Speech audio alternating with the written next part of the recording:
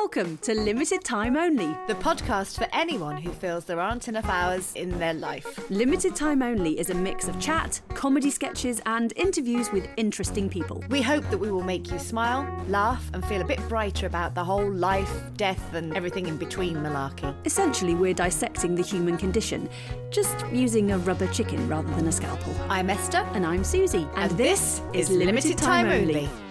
This week it's time for parenthood. Talk to the hand because the face ain't listening. Suze, tell me, is there anything about parenthood that you wish you'd known about beforehand? How annoying children are. I mean, there are many, many things, and I know that if someone had told me any of them, I would have ignored them and not believed them. That's difficult, isn't it, when someone you know's pregnant for the first time and you just want to tell them all the bad stuff. Yes. You've got so much crap in store. But also the joy and wonder of having a newborn baby and the beauty of raising a child. Plus all the other dreadful things that occur. I've got two things probably. One is I wish someone had told me that I would never sleep again. I realised the other day that the last time I had a full night's sleep was February the 17th, 2018. Oh my God. What's that, 3 years? Over 3 years now. That's depressing. And That's that was so only depressing. because I was in a hotel room, in a twin room with my friend Ruth. We'd gone to see a play in Manchester, How Very Decadent. I was pregnant with my second child at the time, so my first child was still waking me up. And I didn't sleep like a baby because babies don't sleep. Okay, just putting that out there. I slept like a very tired bear. And it was bliss. Very small bed, very small room, gorgeously soft, lovely, clean, white covers. And it was glorious. I need to sort the sleep of the second child. With your first child, how long did you go without sleep with the first one? She was bad as well. She didn't sleep through... I remember going to a very dark place, Christmas Eve, 2015, when she was about 14 months and I was being woken by her every hour and a half. Oh my God, it's torture. I was very, very sad that day, and that night she slept through. I think she knew. Yeah. We had a sleep consultant, phone calls with a sleep consultant from Mill Pond Sleep Clinic. If anyone's interested, they're brilliant. My husband and I were very strict about following what we were going to do. It was not letting her cry for hours or anything like that. It was called Gradual Retreat. It's very much a gentle way of encouraging a better sleep pattern. But we were quite strict about doing it. And with my second child, my little boy, for the first 7 weeks of his life, slept beautifully, and I thought, yes, this is what people told me would happen. You'd have one child does one thing and the next child's the complete opposite.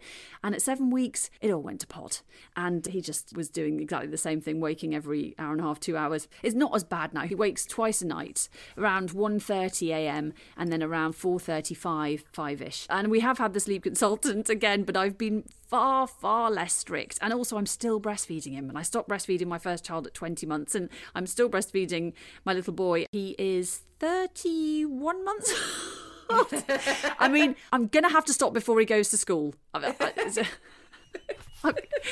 got to do it, but it's difficult. Yeah. Because I don't want to upset him. And also you've got the problem of the older child. So when the first child, I think it's easier to be stricter with, because when you've got two children to deal with, you just want the quickest, easiest solutions so you can go back to bed and go back to sleep. Yes, that's it. There's a lot of things stopping me from doing it, but I do need to, because otherwise I'll probably lose all sense of perspective and my own sanity.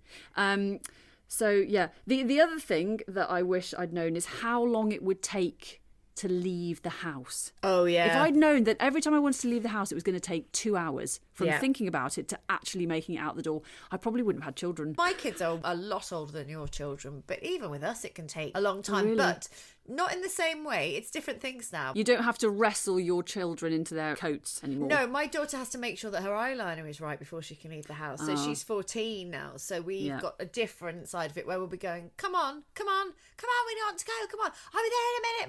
My eyeliner's not right. It doesn't matter. I'm now at the point where I can't even be bothered to put makeup on anymore. I've gone through all that and I'm out the other side now. I'm just shove a coat on. Don't care if it's covered in mud.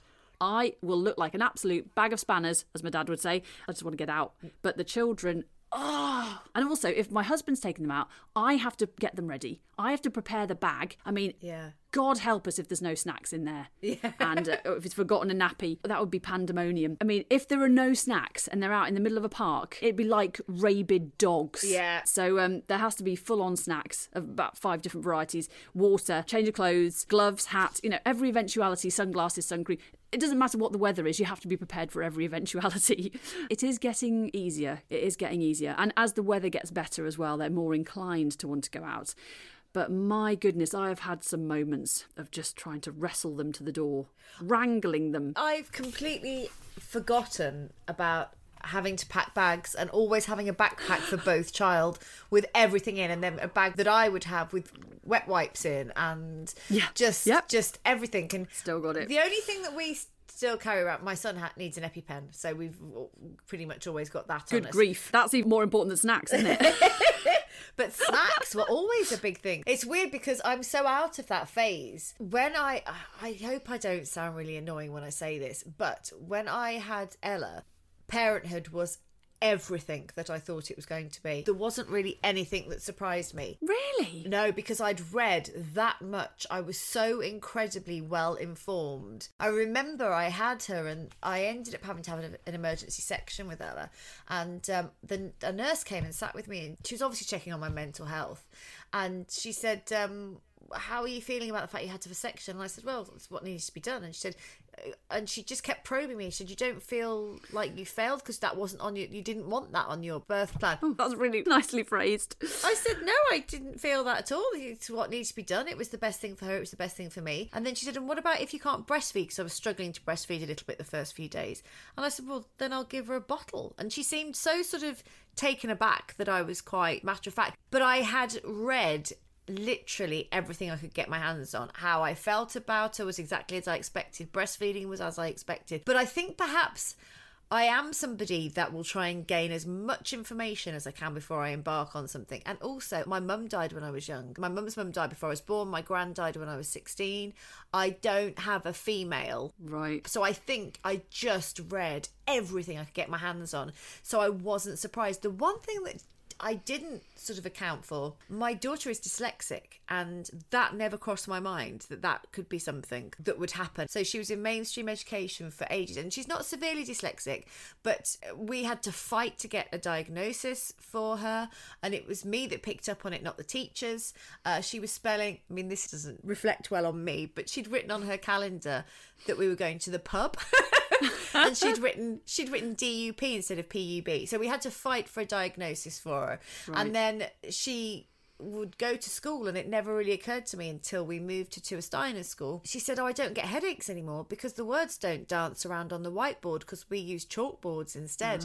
And it had never occurred to me that not being dyslexic, I wouldn't know that. But also just those things I hadn't considered, that she wouldn't just automatically go through a state education. And I just sort of thought, well, you just go to school. So that's the point of parenting that I hadn't really thought about. Yeah. But the baby stuff was exactly everything I thought it would be. I mean, I hope that doesn't make me sound like a massive, annoying twonk. Well, I'm just impressed that there was nothing that kind of shocked or surprised you. The only thing, I suppose, I had recurrent mastitis for 10 weeks. Oh, no, that's dreadful. For 10 weeks. That was hell. Oh, God. I had mastitis for not 10 weeks, and I mean, that's just horrendous. It was absolute hell. And actually, the other thing I didn't know was that 6 weeks she would have a massive growth spurt that meant that she literally fed for 24 hours. And that felt like a day of hell. But the rest of it was, what I expected. Wow. Which I hope isn't irritating. But I just remember thinking, okay, this is what we're doing. When she was little and then both the children were little, my husband and I would be in the kitchen and we'd suddenly look at each other and go, this is till they're 18. Oh, yeah. When is this over? Oh, another 40 years. And the thing is, you wouldn't trade it and it's a joy. But on the hard days, I remember when they were little being very daunted and overwhelmed by how long we had to be proper parents for. But my daughter's 15 this year and my son's just turned 12, so we're coming to the end. Yeah, well, I think there's different challenges, isn't there? The physical endurance of being a parent of young kids is something you can't prepare for, and that kind of relentless pressure and relentless physical and emotional stress. But it's a different sort. It's not dealing with heartbreak and, you know, what are they going to do with their lives? And I mean, that's all to come. And I think that'll be more mental strain. It is more psychological, definitely, as they get older. But however, it is, oh my God, so much easier. And you can talk to them. Oh, yes. And it's lovely. And yesterday morning, Ella and I put a roast on and we were sat on the sofa and we watched Booksmart, which is a 15 and one of the funniest films. And some of it's deeply inappropriate, but she is nearly 15. It's sort of interesting being at a stage where we can watch these sort of films together and have a different relationship. It's really nice. And I watched The Rescuers at the weekend. What's that? Disney film The Rescuers from about 1970 something. Oh, I don't think I know that. Very, very different. One of the old style Disney films. Yes. Which was good, but, you know, not my absolute peak choice of what film I would ever want to watch. But that's my life. I just watch kids' programmes. And I'm really enjoying PJ Masks at the moment, so I'll just put that out there. I have no idea what you're talking about. Yeah, don't worry about it. I'm going to be Owlette when I'm a grown-up. I mean, you literally could be talking in Latin. I quite like that, actually. There's a whole dialect that people who don't watch CBeebies do not understand. I feel quite powerful for that. I mean, I think one of the reasons I don't want to stop breastfeeding is it's taking all the energy out of me and I can eat whatever I like. Oh my God. Breastfeeding, I was back in size, I mean, I don't wear size 8 jeans now, but I was back in size 8 jeans within 2 weeks because he'd literally sucked all the fat out of me. Size 8? Yeah. How old are you? 17? Oh my goodness. And I do know that breastfeeding isn't easy for everybody, and it's not something that that is possible for everybody. No. But it does help with the old keeping your weight down. And conversely, it is sort of sucking the life out of me. I forget, kind of. I'm like, why do I feel completely exhausted and my boobs look like tiny little sacks flobbing on the front of my chest? Flobbing. Oh, because I'm breastfeeding a nearly 3-year-old boy who is just, you know, ravenous. But he loves it and I love it and I love him. And I need to talk to someone about my attachment to breastfeeding. Well, the thing is, it's sad, isn't it? Because when you stop, that's it. I stopped breastfeeding my son when he was 1, just before he turned 1, because he bit me. And I'm not talking a little bite. He did one bite a week before and he laughed and it hurt for about 2 hours. But then there was one day, it was the end of January, and he bit me so hard, my nipple was like a Haribo straw being stretched, and with his little teeth, and the look of joy and delight, and he fell about laughing after he'd done it. Oh no. Time to stop. We interrupt this programme with a U-bash. Scientists have identified a condition causing the rapid acceleration of the ageing process. It is called parenthood, or having the very life sucked out of you. Sufferers are advised to keep their condition hidden from anyone expecting a baby. You don't want to scare them. Goodbye.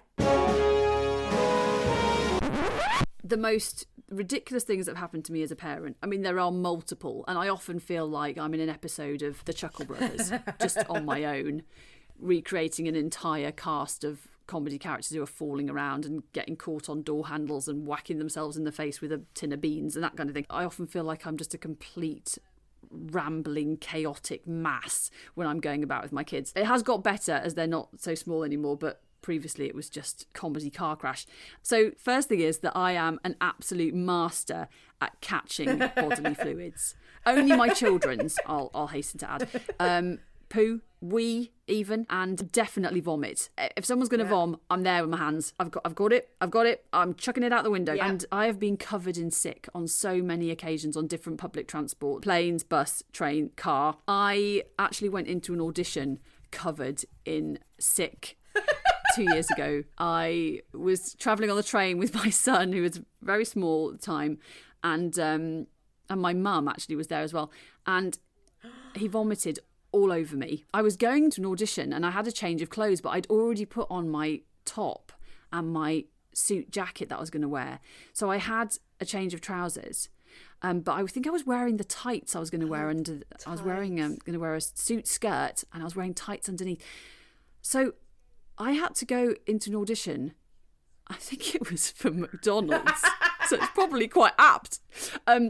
Absolutely stinking of vomit. I tried my best to. I wiped myself down. I gave myself a good old scrub in the train toilet and the toilet at the audition. But the guy I had to audition with another actor, and he definitely was giving me the sidelong glance. Did you say, I'm really sorry, my son's just No. puked? Oh, I so would have said, I'm so sorry, my son's just puked on me. No, because I thought that will really make him smell it. And I just didn't want to be there. I just wanted to get it over with. But that was grim. I've also breastfed my son while being violently sick myself. That was quite extreme breastfeeding. I mean, I nearly crushed him to death as I got lower and lower over the bowl because I was being so violently ill. My husband had to pull him out as I started some jackknife. I've also superglued my fingers together accidentally. I mean, it wasn't intentional. I superglued my fingers together, and then my daughter woke up. This was about 11:30 nights a week. So I had to go upstairs to comfort my upset child, with a hand. It was like a flipper because I couldn't prise my fingers apart. I was like, okay, lovely. Don't worry. And all the time thinking, oh my God, my fingers are super glued together. How am I going to get out of this? Yeah, and also I've spent the majority of my night sleeping on about a foot of bed because at one point both my children were getting in to the middle of the bed. My husband's got normal amount of space. They are taking up about the normal amount of space for a human adult. And then there's me on the end and managing to sleep, but so uncomfortably that I spent the next day like Quasimodo, basically. And that was happening for a good old year, I reckon. So, oh my gosh. It's just the discomfort and you've just got to be at ease with bodily fluids, I think. Absolutely. I also remember once walking along with Ella, and she was in the pushchair, and there was a man walking ahead of us down this quiet street, and she said, Mummy, is that Daddy? And he turned round and I said, she does know who her father is. Mortifying. It was just funny.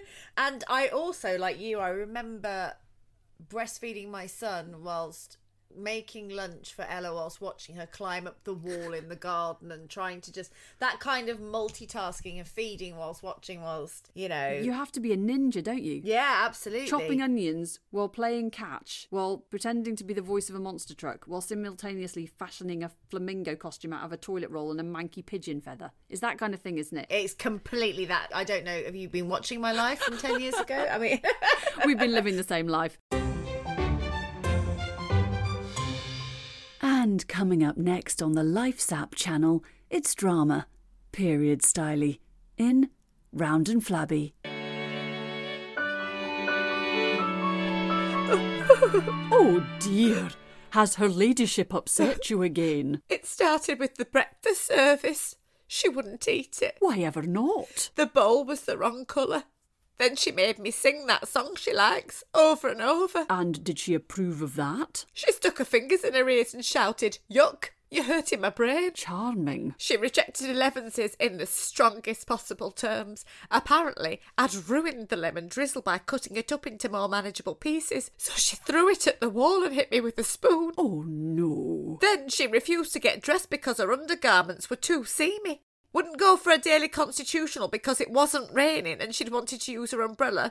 And then she defecated all over the hall floor. Oh, she really is the worst mistress ever.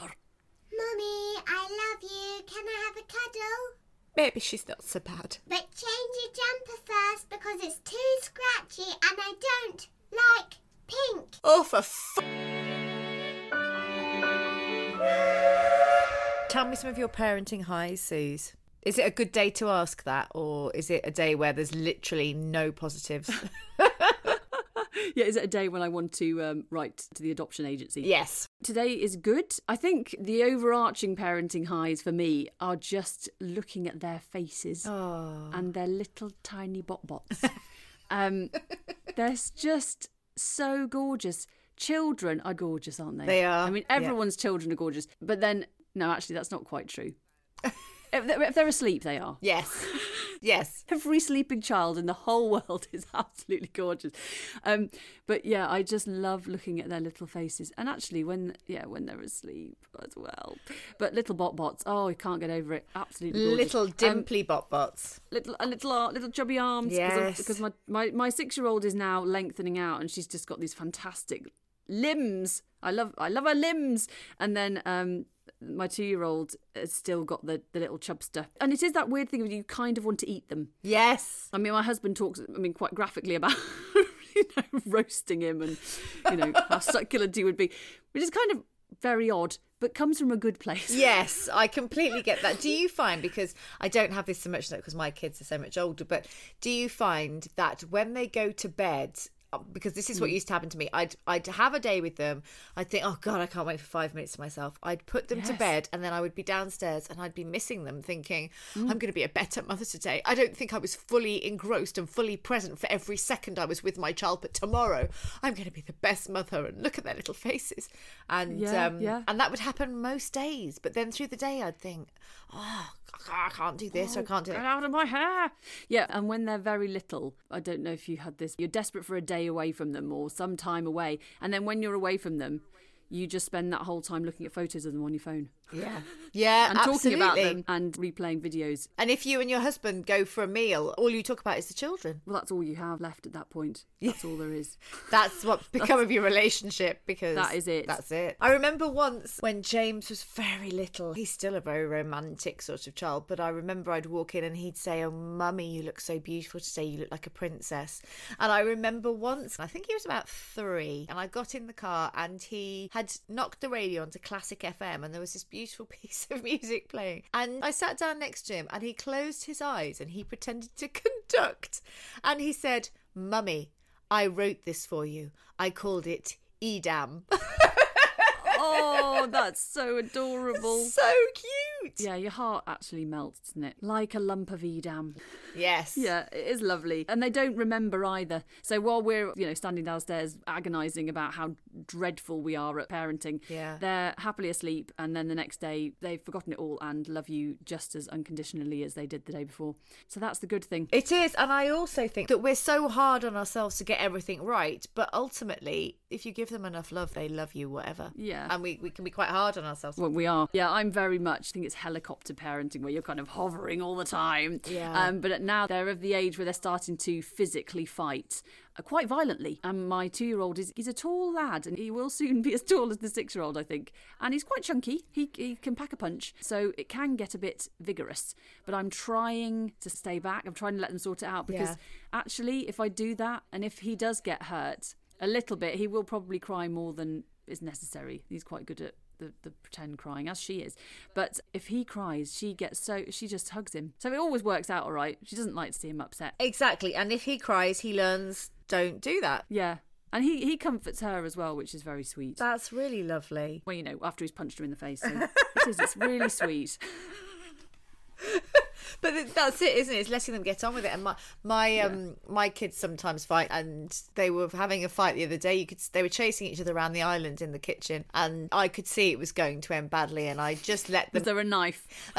Sometimes there is. Just in I picked up the cheese grater and grated their faces, and they have like this little wrestle and calling each other names. And I just thought, just don't get involved. I just almost step over them whilst they're brawling, unless it gets really bad. But I think one of the things I'm sort of experiencing, my daughter in particular, she is going to be 15 this year, and watching her transform into a woman, she's suddenly changing, her style's changing and everything. And she started her own business, making clay jewellery, really lovely, and just watching her grow into a woman with very strong opinions. Great. It's brilliant. I don't know if you find this, but I find that parenting goes in phases and stages, and you look and you go, oh, they're suddenly quite different. For me, it's more I haven't got to do that really irritating thing I was having to do for a year anymore. And so that's what I notice when things are getting easier, usually physically easier for me at this point, especially with the little one. It's like, oh, he's getting into the car without trying to escape. Yes. Oh, I'm able to put his clothes on without chasing him around like he's a kind of squealing naked pig. Because I have to put cream on him every morning and evening. because he's got very dry skin. It's literally like having a greased pig running around. And I was just chasing him around the house morning and night and getting absolutely sick of it. He is slightly better now at doing it. It's quite fun in a way, chasing a small naked toddler around with cream all over your hands so you can't touch anything else. So you've got to grab him and hope, and he'll slide out of your grip, and then you tackle him on the bed. Yeah, it's good rugby practice. Are you considering taking up rugby? I mean, I think I could be a contender for the international team with the experience I've got there. So if anyone's listening... Susie's your girl.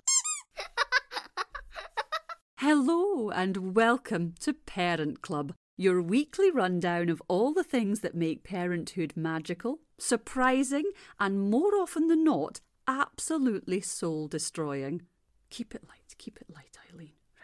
So I'll tell you a little story about something that happened to me today. The youngest of my 5 children projectile vomited over my new cream sofa. Now, I know what you're thinking. She does not sound old enough to have a cream sofa. Well, in the absence of any meaningful social life, I bought it as a challenge, really. Forget couch to 5k. I do couch to OK within 3 minutes using the scrape and douse technique. I'll be teaching this to you in the coming weeks, along with lots of other useful skills, such as being able to pretend the chocolate that you're stuffing into your mouth is actually a horrible cough sweet. Now, back to my sofa. Any remaining patches of cack are mostly hidden by the breastfeeding cushion my husband uses as a TV dinner tray. Now, on that note, all baby equipment can be upcycled. So your baby's finished using a bottle, it's useful for you to carry your red wine about in. So, now, let's start at the end, as it were. I'll tell you a little bit about post-birth intimacy. Do we ever? No. How about post-birth life more broadly? Who's planning to tug on... Have I left one in the car? No, he's with the childminder. Okay, where was I? Where am I? Where's the bottle? Oh, skinny jeans. That was it. Who's planning to tug them back on a few weeks after the birth, meet up with the girls every Friday night and join that book club that's starting in the cat cafe down the road? Now, if you said yes, it's wonderful to know you've got a sense of humour about motherhood, or the long downward spiral of doom which starts with 6 months of sleepless nights.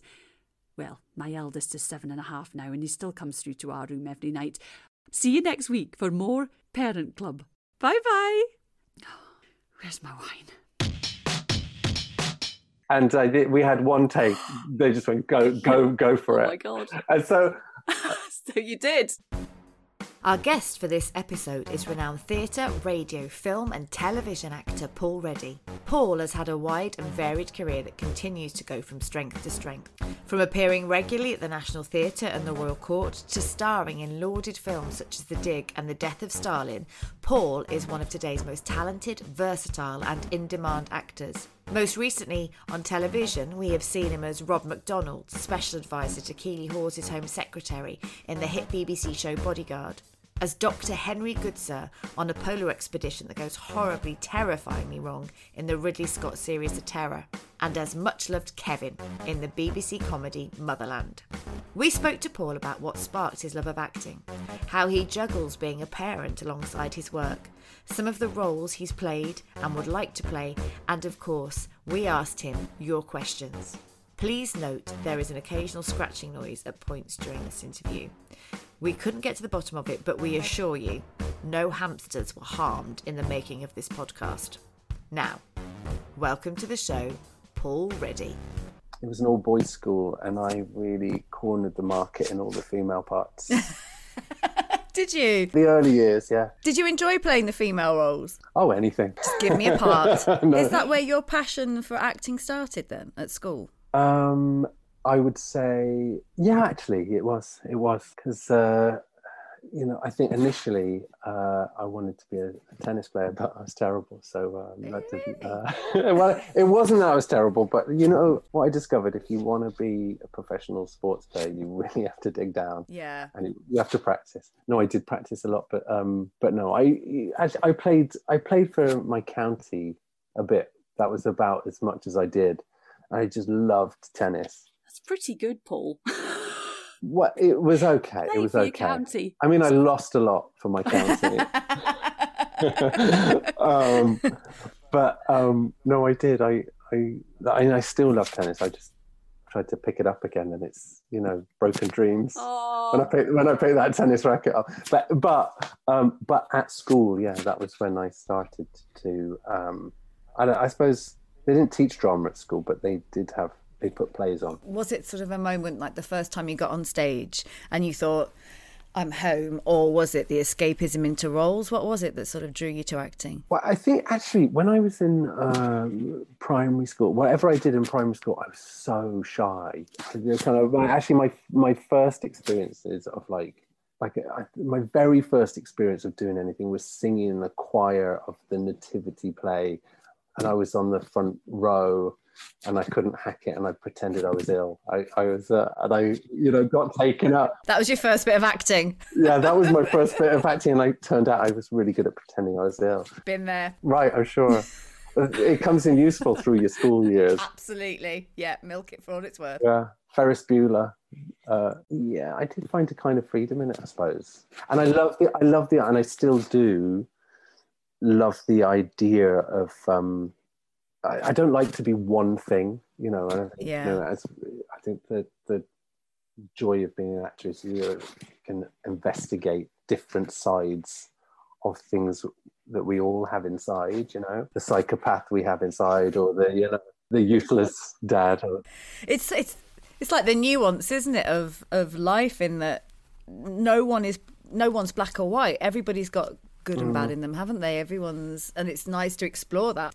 So did you then think, I'm going to try and get into acting and join a drama school? What happened? Yeah, I just say on what you just said then, because we do live in a society right now which kind of is so dualistic, isn't it? It just like kind of box someone into an identity, like, and politics is so dualistic. There's far more grey areas and far more expansive, perhaps, than we're allowed to be. But anyway, that aside, so I went to this...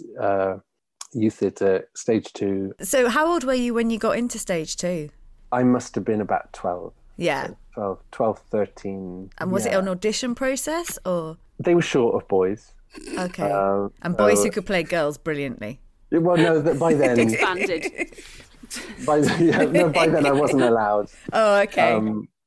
But yeah, it was an audition process for the plays. I mean, you could join up, but I think if you wanted to be in the play, you auditioned, which is a terrifying thing to do for anybody. Do you still find auditions terrifying, or not? Or do you not have to audition anymore, Paul? I certainly have to audition. Oh, do you?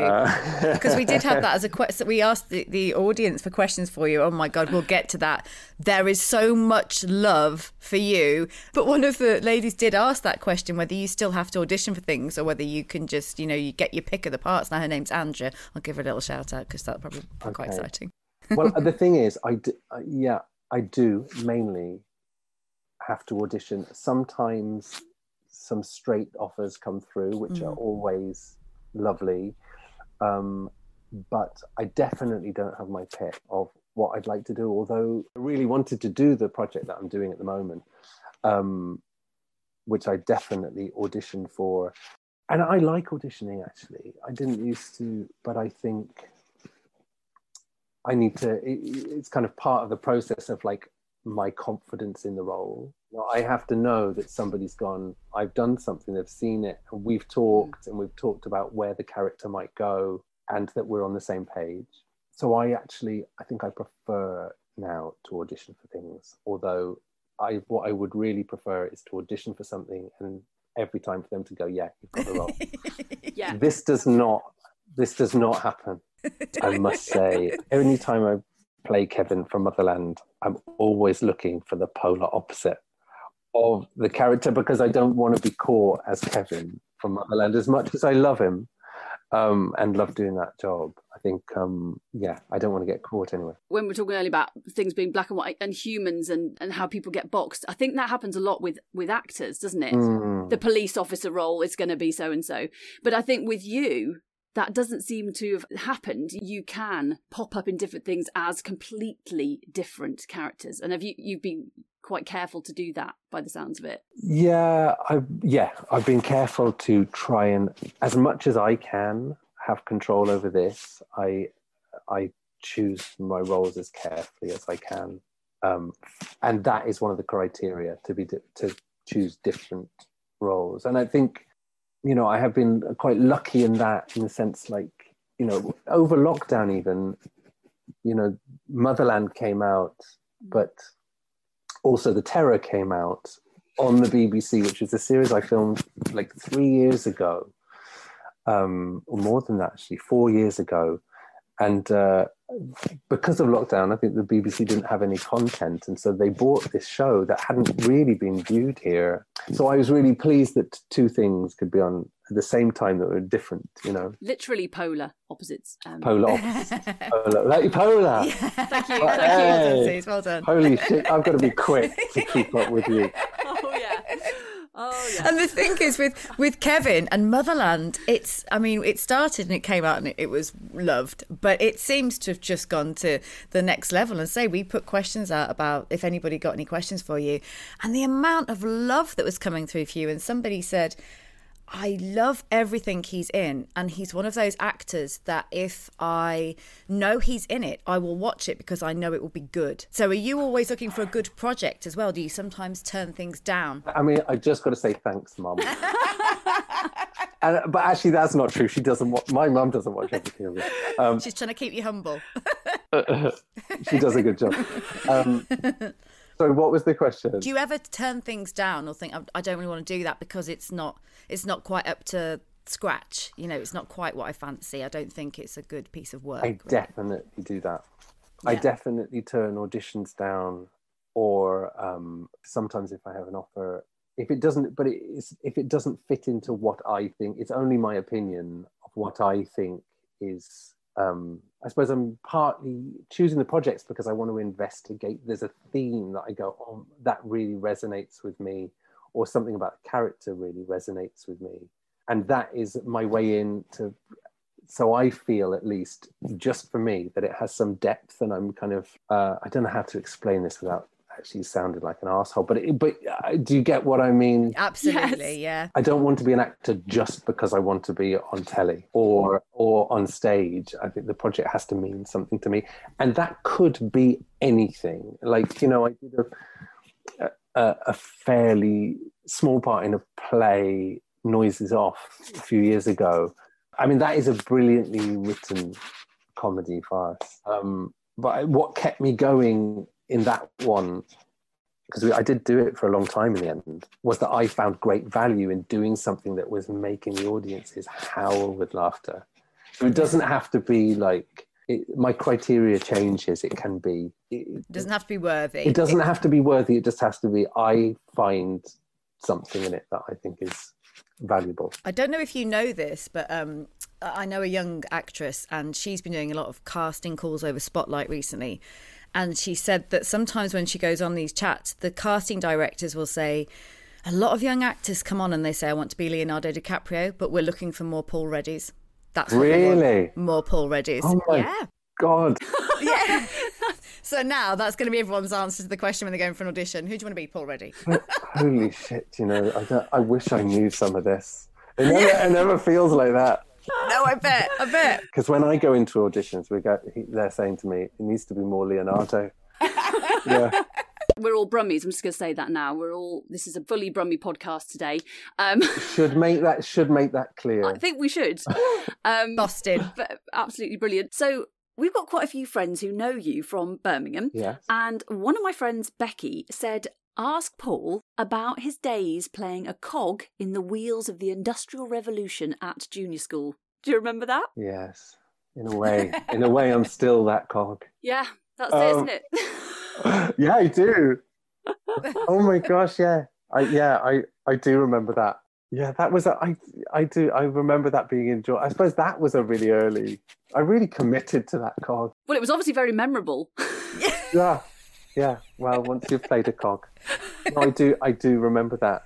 And I was very committed. Maybe that was the early signs that I was gonna, follow it. If you can shine as a cog, then you know that acting is quite possibly the path for you. That's right. The teamwork involved That's right. in playing a cog, you know, as a metaphor for the acting profession. You and your wife are both in the industry, and this episode's about parenthood, and you have a child. So everybody experiences this, but particularly I think in the acting profession, how the hell do you manage childcare? Because it can be really difficult, can't it? Well, the first way I'd say is, for me, is I just don't get the jobs that I go for. On purpose? No. No, it is difficult. It is difficult. And I think, apart from anything else, I suppose it's not just about doing an actual acting job. I think the creative process has to continue even when you're not, doing a play or filming something. Or at least I see it that way, because I think I would go mad. Yeah. So, for example, during lockdown, I've been trying to write. I've been working on a monologue that kind of responding to the climate crisis that we're in. So I tried to keep some work going in that way. But we were lucky during lockdown that my kids' preschool didn't close. It did for a little bit, and then opened back up. And I think we were really fortunate, also because we have one child, and that is enough for me. No, but we have one child, and at that age, obviously, she's learning how to socialize. And if she'd just been socializing with me, I think she'd be deeply scarred right now for lockdown.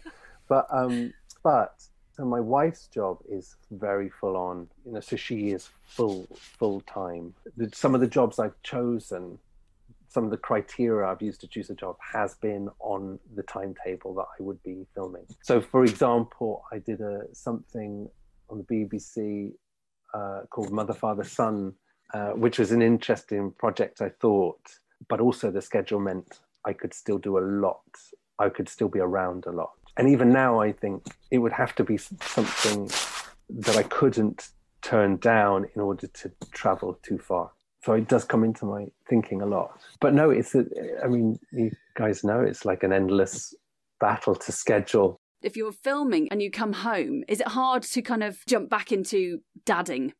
If you're especially mid filming something. Yeah, I think. Oh God, I think I'm learning to try and balance that. It is an odd jump, but now I can't continuously think about the project I'm in. I think sometimes I do a bit of work on it, and then I have to trust that somewhere at the back of my brain, things are being put together. Like I'm making choices about the character now that I'm playing a lot. The scene occurs to me that I'm during the day, and I'm like just putting pieces together. But at the same time, then I'm picking my kid up. And you're back in the room. I'm back in the room because, she has a will of iron. Yeah. How would you feel if she wanted to go into acting? I would joke and say, I'd say don't do it. But actually, I think, I don't think I would do it if I didn't think it was of importance or value. And, I strongly believe we need storytellers. The whole of life is told through a story, whether it's, kind of the economic free market capitalism story or whatever story we're telling. And I think creativity, especially in this time and the ongoing, the future we are heading into, whether covered in the media or not with the climate, is going to need reframing of our realities. Yeah, completely. We're going to have to talk about Motherland quite extensively. Come on then. It is so loved. It is bloody brilliant, and I have laughed so much at it. Before we go to the audience questions, I wondered, were you already a dad when you started playing Kevin? No. So we did a pilot, and I think maybe even during the pilot I was like, no, I'm not really, I don't really want kids. A couple of years later, and it turns out I did really want a kid. 3 series now, and obviously your daughter has got older with each series. I'm finding watching it now, I'm empathising with the characters more because I've got a child who's at school. So I've got a 6-year-old daughter, and I am there. I understand the PTA, and kind of all those characters make sense to me. It'd be more recognisable to you as a dad as years have gone by. Definitely. And well, it all comes from experience. The writers have all kind of taken parts of their life and exaggerated it and whatever. Sometimes not exaggerated it, probably. So I think that's why it's so recognisable. Yeah. Yes, and I think we must all be in a similar territory when we get to the school gate, and the kind of politics of it. Yeah, the politics of it, and like, am I a good parent? What are they doing? And also the flip side of that is like, oh God, sometimes you just don't give a hoot. I couldn't think of the word I was going to end that with, but just help there. Yeah, and also the kind of the multiple characters that are in our heads. I leave the door like, like I am Julia, and then I get to the gates and I'm kind of Anne. I'm pretending to be absolutely fine, and then I'll get back home and start shouting and kicking things across the floor again. We did have a question from S. Scotty, and they said, I'd be curious to know if you feel like you identify with any of the characters from Motherland, not necessarily Kevin. Are you saying, Susie, like at some points, many of them, like definitely Julia when I'm stressed, and definitely Liz when I'm like, oh, come on. And Kevin sometimes. I mean, unfortunately, when it's on the telly, I can't avoid, I try and ride my bike in life everywhere I can, school drop-offs and whatever. And I just can't avoid, That must freak people out to see you cycle past. What? Am I dreaming? Yeah. There was a line, it really stuck out for me. It was the knit one. And Kevin, one child's being ostracised, Julia Child's being ostracised, and Kevin says, I'm a stay-at-home dad. I know what it's like to be treated like a shit in a swimming pool. Yes. I thought, is that what it's like? Is that what it's like when you're a stay-at-home dad? Well, no, I don't think it is like that. I suppose what have my experience been? It's still more less dads. When my kid was born, I would be the dad in the group, sing along, committing to the moment. Yeah, not really. I wasn't really committing. I was going, how do I disappear at the same time as give my kid a good time? So I suppose it is. Yeah, it certainly is still weighted. Part of the thing about Motherland for me, as well as being a comedy, the other side, the more serious note for me is, here's a stay-at-home dad, but he can't just be a figure of fun. He is a figure of fun, but like he can't just be that, because for me it's important that he is a good dad and he passionately cares about his kids. He's and he's great at it. Because we don't want the idea in rebalancing society. You don't want the idea of a stay-at-home dad just to be like, oh my God, please don't make me like that guy. Although I do think, please don't make me like that guy. But so, I'm not saying it's achieving what I would like it to achieve, but it is in my thinking. And when I talk to the writers about it and they agree, it's important for him to win sometimes. Well, it's very interesting, this series. And in fact, Donna asked, she said she wanted to say how much she loved it and she hopes there's another series. But she said, will there be a future for Kevin and Amanda? I don't. Okay. I don't. No. Because Kevin is so lovable. And Jill has obviously just treated him really badly. And although he's probably a little bit annoying. I'd say probably hugely annoying. but then he just had this real connection and chemistry with Liz. And I was thinking, I wonder, because she was married to not a very nice guy. But maybe the thing why it's well written is because you invest in the characters and you kind of want them, maybe you want them to be happy, or some of them. And they're a great friendship, like Julia, Liz and Kevin. Marie asked, do you have a favourite episode? No, I don't have a favourite episode. I suppose don't always remember it that well. When I had to do a bit of publicity for this season, I had to watch it all again because obviously it's filmed out of order, and so I had to. Then I watched the series because I was going to be talking to some magazine about it, and it was a good job I did because I'd had forgotten some pretty major things. So I it's a bit of a blur in my head sometimes about which episode is which. But this time, I tell you which one I did like. I mean, I like them all, but the one when they went away in episode 2. Oh, yeah. And Kevin was trying to cook the pig. When Kevin, it's really enjoyable for me when Kevin is pushed to the point where he just loses his shit. Yes. Because that's a lot of fun. And also I had a memory of that, you know, it was right at the end of the day when he was freaking out outside with the pig in the pit. And we had one take. They just went, go for it. And so you did. Yeah, so I was throwing the breeze blocks out all over the place, like burning my hands on the pig, and it was just satisfying because behind the curtains, they were filming from inside and they didn't need the sound, so it was quite satisfying that they were laughing. So that was good. Oh, that's great. That's satisfying. Well, we've got a question from Hannah, who, in fact, it wasn't from Hannah. She said it was from an articulate friend of hers, but she hasn't given me her name. And she says, "I love the way your characters exude a vulnerability. How do you bring that to the surface of each character that you play?" Because Kevin really has that vulnerability, doesn't he? So I think I'm always looking for the human being. Obviously, I'm playing characters, but I'm looking for the thing that makes them human, the thing that attracts me to what I think is the humanity in them. And I think I've always seen Kevin as like a clown, but a clown in the sense that he has a hole inside himself that he's trying to fill, but he's looking outside of himself to fill this hole. And that's where his vulnerability comes from, I think. Yeah. I mean, it's nice to hear that someone feels the vulnerability, actually.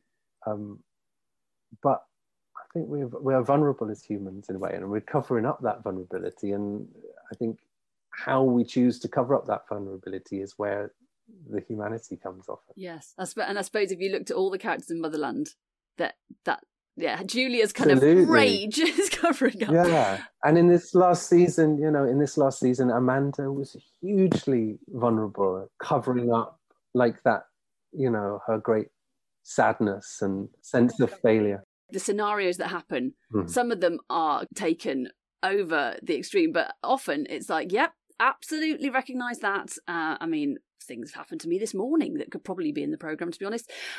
Taking my son out to the library. Do you ever get to have input into what's going on, or is there any improvisation involved, or is it all completely scripted? Thank you, Kay, for that question. It's scripted. It's really well scripted. I think the things where I have a little bit of fun, less so in this season, in the third season, I have a little bit of fun finding physicality things, like a bit of physical humor that's not necessarily written. Yeah. Like a silly example, when Amanda opens Egotiga and that she has the opening night, and I'm trying to ask about my book. See, I do remember some things about this show, but I'm trying to get her to sell my book in her shop, and she says this is not the time, and I'm like, oh yeah, and I pick up something to buy. Yes. And pretend it's so the physical fun was like going, oh, that's heavier than I thought it was. I remember that. I do as well. And that kind of thing's not scripted, that's just kind of playing around for the lols. This is not about Motherland. Mr. Chancey would like to know about your time on Radio 4's Homefront. He loved it and listened all the way through, and he's listened to it 3 times. I mean, and just to clarify for the audience, that series, it was a long-form drama series that lasted 4 years. It was on Radio 4 over 18 seasons for 4 years. So, Mr. Chancey, that is a lot of listening. Well done. It's a lot of listening. And what a great job that was, actually. I loved how they wrote the character I played in that. A lot of fun to play. Very entitled, a bit of a chancer, bit of a rogue. Yeah, a great thing to be able to play. Do you have a preference? Do you prefer like television, film, radio, theatre? I would say I like all of it, but I suppose for about the first 10 years at least, I was doing this kind of solid theatre, and not necessarily always by choice, because I was, I think at some point I was thinking, God, I'll never film anything. But then I suppose my understanding of auditioning for TV became different. When I would go for theatre auditions, I was very comfortable because it's the language I'd been speaking since doing school plays in a way, and then National Youth Theatre, it's what I trained in at drama school. And so I felt, I could go into those auditions and I didn't feel like I had to have the end product. I just had to it was an ongoing discussion. Whereas TV and film is more like, if you're the thing they're looking for, you're either the thing they're looking for or you're not. And I think then my thinking changed, because that was quite exhausting, going into auditions, trying to do what I thought somebody else wanted to see. And then as I got older, I was like, no, actually the thing to do is I'll take in what I think this should be. And if we're on the same page, then we're good to go. And if we're not, then this is not the project for me. So why do I say this?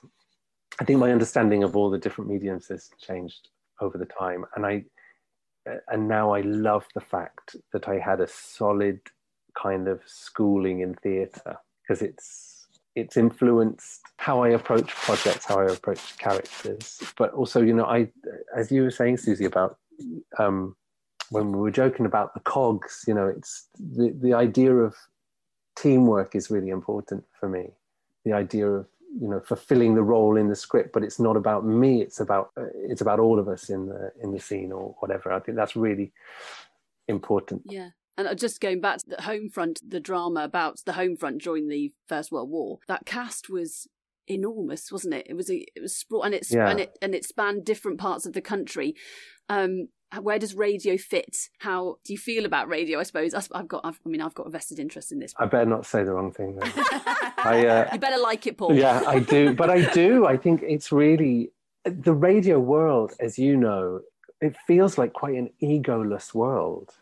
I love that it's just about the words that's there. You have to use your imagination, or at least you're not in a real room, so you're imagining where you are. You're using your imagination strongly to tell through your voice. But also often the stuff I've done on radio has been so well written and epic. There's some of the things I've been able to do have been so, I feel really lucky, they've been so epic. And I think I also look for, even though Motherland is not epic, in the sense that it's domestic and the themes might be universal in a way, but it's not the big adventure. You're very much going to the school gate, twice a day.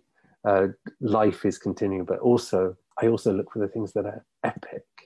And like the Terror that I did, was a project I did, that was epic and beautiful. So, but with radio, you can be hugely epic. Thank you so much for coming on. It's been really, really, really lovely to talk to you. It's been a joy. It's been lovely to actually chat to you properly. Great to talk to you. Take care.